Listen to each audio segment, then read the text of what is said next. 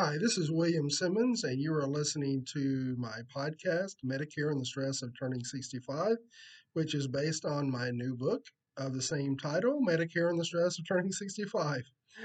The last few episodes, I have been talking about Medicare Part A. I spoke about the coverages, I spoke about the premiums, and today I'm going to speak about the deductibles and copays that you could incur if you use to original Medicare Part A.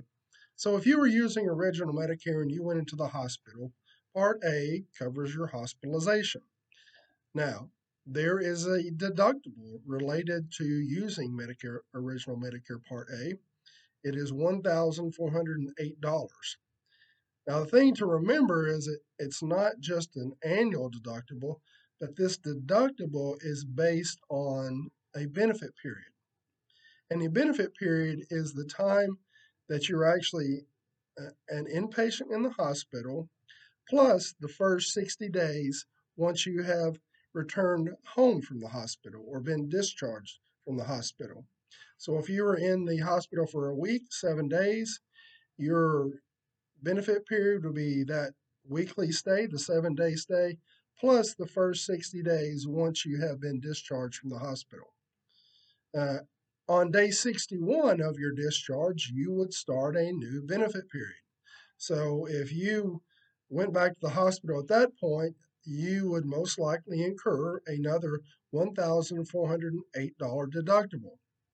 So it's important to remember that the hospital deductible under original Medicare is not an annual deductible, it is per benefit period. Now, you could also start incurring some daily copays in the hospital for what they consider extended stays. So if you're in the hospital beyond 60 days, you would also start having a daily copay. The daily copay is for days 61 through 90 is $352. If you were in the hospital over 90 days, your copay would increase from $352 to $704. And these are 2020 numbers. So just remember that your daily copay for hospitalizations, it would not start until after day 60, but it's pretty significant. Um, you know, and frankly, if you're in the hospital for longer than 60 days, something pretty significant has happened. So you have the first initial deductible of $1,408. Then, if your stay in the hospital extends beyond 60 days, you would have a daily copay added to that deductible. Now, here are some other charges or copays that you could incur for um, using original Medicare Part A.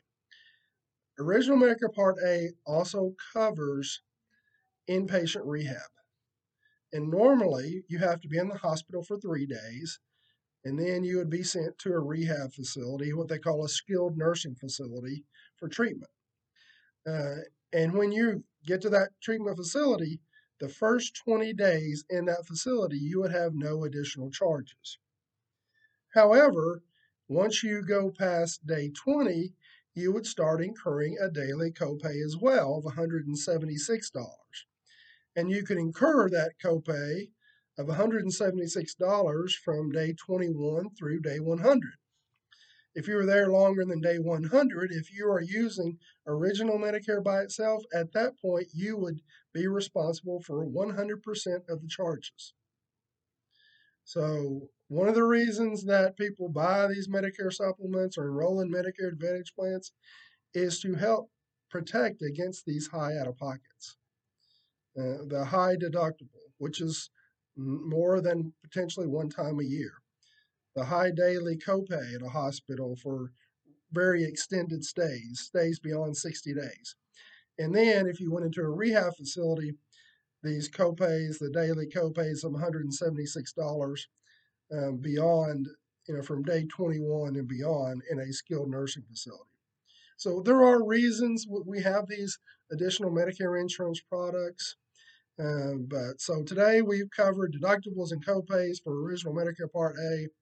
Well, thank you for listening. And if you have any questions, you can certainly call me at 256-425-8614 or email me at william@medicarestrategiesusa.com. Thank you and have a great evening.